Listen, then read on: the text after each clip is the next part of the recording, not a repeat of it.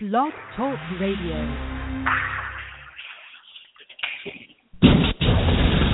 Taking you inside the locker room, into the coaching offices, and onto the field. Lace up the cleats, grab the glove, pick up the bat, and get ready to play, because it's time for Seminole Softball Monday on the Coach Rogue Show. And now, here are Jared Rogel and the head coach of FSU Softball, Lonnie Alameda.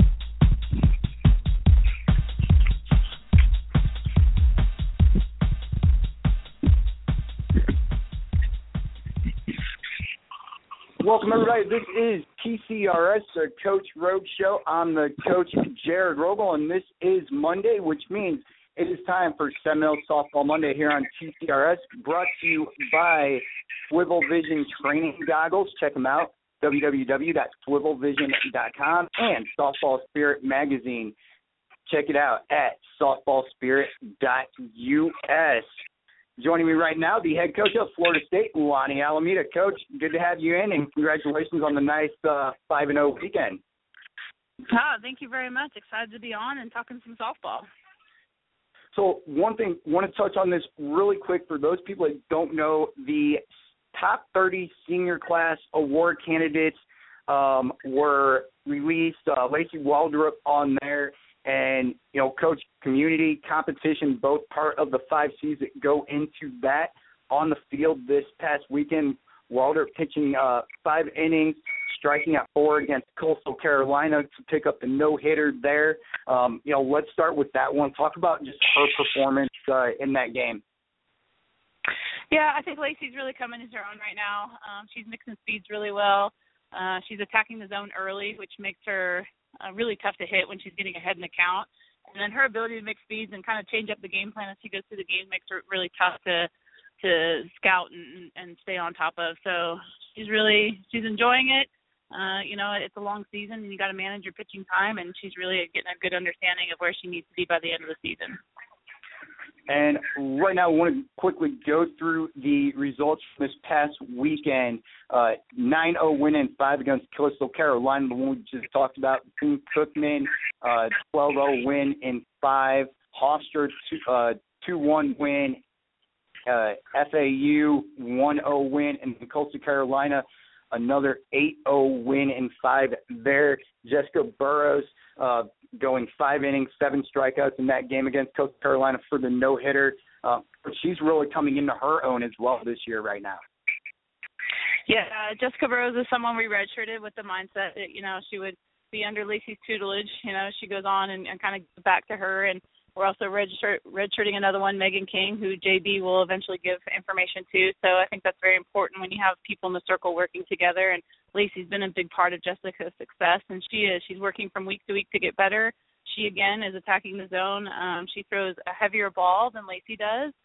She's, in the mid-60s range. That really helps her get a lot of ground ball outs and swing and misses. And so the defense plays outstanding behind her and definitely plays her best pitch. So really excited about Jessica's future and how hard she's working. Of course, last week we talked about the Hofstra game, knowing that, they were going to come out really scrappy in that game, that they're always a team that fights. That one was a very close one, the 2-1 win there. You guys needed a late rally to come back and take that one from them. Talk about what you guys saw in that game and what really stood out to you as far as your team goes. Yeah, well, Jared, I think that, before the radio show started, we kind of talked about the inconsistency of teams right now, and everyone's figuring themselves a little bit. So we've left a lot of runners on base. We obviously capitalized on some runs this weekend, but, we're still getting the offense working together. And Hofstra, outstanding program, a postseason program. They always start off slow just for the fact that they don't play the first weekend, and, they have 8 feet of snow on their field right now. So, hats off to the way they play from just practicing in gymnasiums, until they get here. So, but we did offer opportunities, and, of course, Maddie O'Brien and some of our upperclassmen come through for us and get us the win there. But we're just learning as we go along and really excited about the freshmen and the sophomores in this program because they're just taking it all in from the upperclassmen and the experiences that we're getting. When you look at, really quick, I guess we'll talk a little bit about tomorrow night's game, another game, FAU kind of talk about being able to come back and, have another one against them down there in Boca. Yeah, FAU's got an outstanding program this year. They're very speedy and very athletic. They run the bases aggressively, and you can see that, they've sold close to almost 50 bags around the 43 mark, and they run a ton. So they put a lot of pressure on that. And they got great pitching in the circle, very poised program right now. I think they got some kids that are really driven, and it was a heartbreaker for them the other night. They had awesome support, from the stands all the way down the south side lines. It was just people yelling and screaming. It was a great atmosphere. So really excited for Tuesday night. Want even a bigger atmosphere, just great for the game of softball in the South Florida area. But it's going to be a good challenge for us to play good defense and get after a kid that's spun a rise ball and a little change up. And, we got to make a little better adjustments when we get to Tuesday. Now, Coach, after this, you'll head back to Tallahassee to begin a very big homestand, upstate, Notre Dame, Colgate, and Troy all coming up, and those we'll talk about the two games, or the games against Colgate and Troy, of course, next week. But a series that we have to talk about this week, though, Notre Dame coming in. Notre Dame is struggling right now. Emily Kerner, who the last 2 years has really stepped up her game, is having a very hard season. Preview this Notre Dame series for us. Yeah, I think Notre Dame's a lot like us. They stepped out, played a really tough schedule in the beginning, and I think they probably had some struggles with, being outdoors. So you get a chance to go play some really good competition, and then you go home for 2 or 3 days and try to work on things, and they've probably been confined to, their football indoor or wherever they can go inside, and then go back out and play some competition and try to get just as much better. And so hats off to NC State. It sounds like they were swinging the bats, and, they took a loss to Elon early that probably turned them around and really got them to ground thinking like, okay, we need to get back to our fundamentals. And sometimes it takes losses like that to turn you around. So NC State's a great program, and so I don't think that and Notre Dame is really struggling. It's more that NC State kind of woke up, and now they're getting after it. They have a great pitcher in Emily Wyman, and they're a team that I think at the end of the season people may overlook, and they're going to get the train rolling. So, again, go back to, I think Notre Dame's a great program. I think they're going to be and I'm just excited to see NC State, getting back on board because they got tremendous athletes and great pitching in the circle. Now, I want to let everybody know a couple promotions that will be going on for the Notre Dame series. Saturday, March 14th will be Youth Day. And then, of course, Sunday, March 15th will be Salute Sunday as well. Now, Coach, before those games, though, USC Upstate, both of those games will be the games on Thursday, March 12th. Both of those will be on ESPN3. Will also be Girl Scout Day as well. Talk a little bit about USC Upstate. Yeah, scrappy program, went postseason last year, did a great job with kids in the circle. I think they're rebuilding a little bit from some of the kids that they lost, but they got a taste of it and always, I think, play a pretty darn competitive schedule. So can't take them lightly. We're on spring break right now.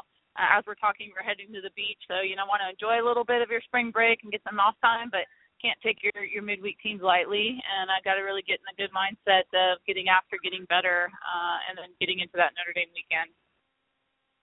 Well, Coach, really quick, also want to let everybody know really quick before we end the show today, the shows that are coming up this week. Tomorrow, 11 a.m. Eastern Time, Joey Wright, the head coach, Idaho State, will be here.